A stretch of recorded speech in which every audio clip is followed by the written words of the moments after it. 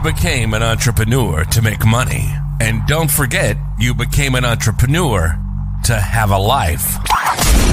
This is the Savvy Podcast, helping entrepreneurs connect with the vision that's bigger than themselves. Learn how to stop trading in your wife or husband and kids for your success. Get ready to have your beliefs about traditional leadership methods challenged and learn how to enjoy massive productivity gains and in less time than you can believe.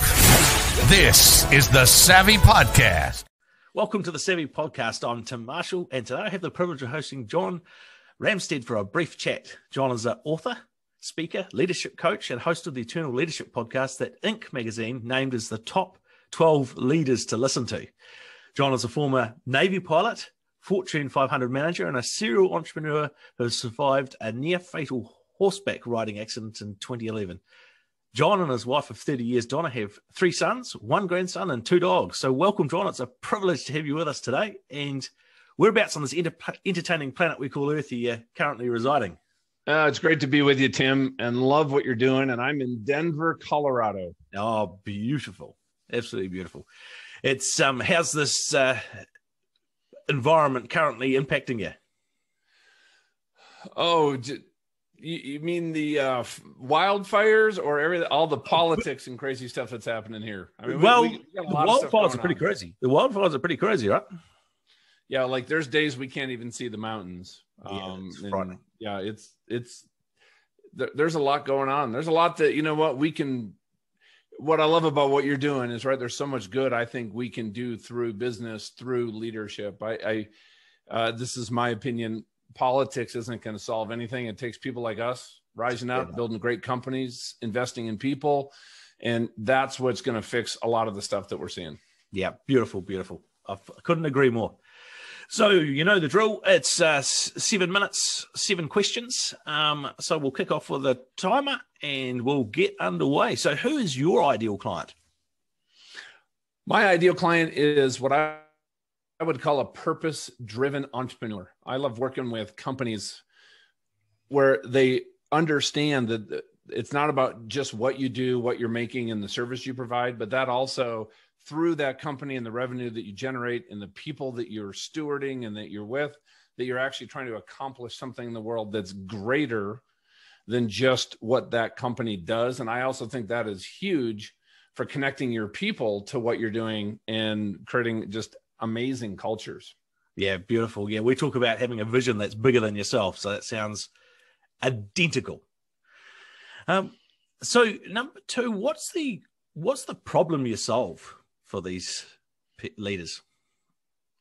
Well, the biggest problem we solve, thinking about it this way, if you look at the leadership industry, Tim, here in the U.S., over the last 3 years, this came out from Harvard, we spend $25 billion a year on leadership. Yes. And I would just ask everybody listening, do you think we have a leadership crisis? Not just in government, but business and just everywhere you look. And the leadership industry focuses on the why, the what, and the how, and those are very important. But I think what's foundational underneath that is who you are. Yeah. So the problem that we solve is helping people become the best version of themselves. Yeah. Because if you think about any leadership role that you're in, I was just working with a company with 150 employees, and I just got off the phone with a client call with a client that has 85,000 employees. Yes. This is just front of mind as we promote people, and they're trying to figure out, how do I succeed in a role, in a leadership and people role, when I'm really good technically, which is why I got promoted.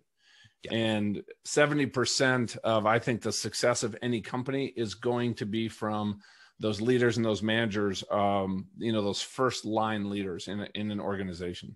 Yeah, so true. So true. So if someone's sitting here listening to this or watching this today, and what are the typical symptoms that they might experience when they have that sort of little bit of leadership crisis going on?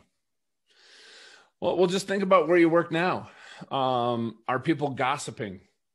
Yeah. Are they coming up and saying, hey, did you see what Tim did in that meeting? That is a cancer in an organization. That comes from a very low level of trust. Yeah. How are people handling conflict? Conflict, if we have a lot of trust, can be something that creates an incredible amount of innovation. How are we communicating? Look at the work that you're doing in your environment. How much rework has to get done? Yeah. Or when you get stuff from certain people, you know that you have to double check it and triple check it to make sure it's good quality work, but you don't want to go give people feedback. Yeah. So I think what you're seeing is in an environment where you look at your folks, if you left for a week and came back, would your organization be better or worse? Yeah. And if it would be worse, you have some things to work on. Yeah. Beautiful, beautiful, beautiful. I love that. And so I could jump in and answer this question for you, but I'm going to let you answer it. So what are the common mistakes that people make when they're trying to solve that problem? Like they're aware it's there. What do they, and I think we've touched on it briefly already, but I'd love to hear you explain it. I don't believe that we've really made it a priority or that it's really even been modeled to us. How do we mentor people? How do we take the time to coach people? How do we develop the kind of quality of relationships where we can actually give people the feedback that they need to get? A lot of times we're so concerned about how people feel about us instead of being concerned about what is in your best interest. I've gotten feedback from some bosses that became amazing mentors, which was really hard to hear, but they came from a place that I knew they had a good heart and they wanted the best for me. Yes. And so there's a lot that we can do, but we have to make developing people an equal priority to developing what they do, whether it's customer service or software engineering or whatever that happens to be. Yeah, so true, so true. I have people say to me, you know, what is the silver bullet? And I said, well, some of the things that we talk about is the greatness is already inside of you. We just empower you to connect with a vision that's going to help you reach in and draw that out.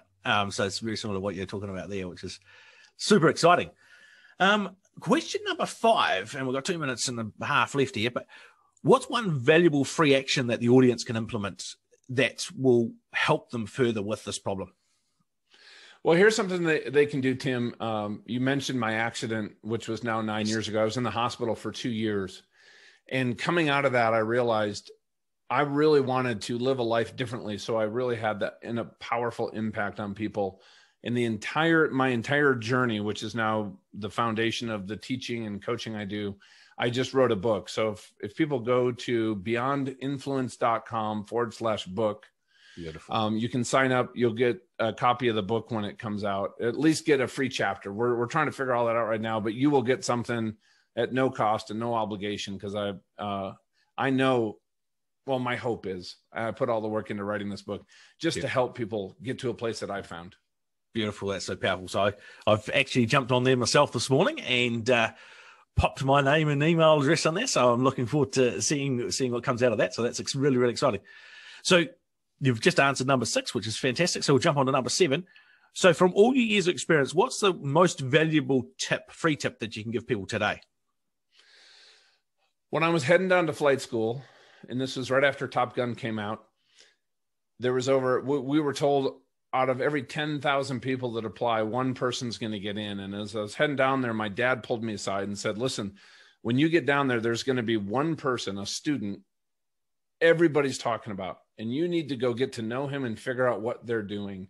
And I did that. And that person helped me graduate number 1. Beautiful. The best tip I can tell people is go find people that are where you want to be in life. And you'd be amazed. Even some of these people you feel almost unreachable, they want to help. Somebody mentored them. And I would encourage people to reach out and find people to mentor them, help them, challenge them, help them make better decisions. And it'll accelerate everything that you're doing. Beautiful. And you're basically smack on the money as far as 7 minutes. We've got about 10 seconds to go. So that's absolutely fantastic. You said you were going to be succinct, and you sure were.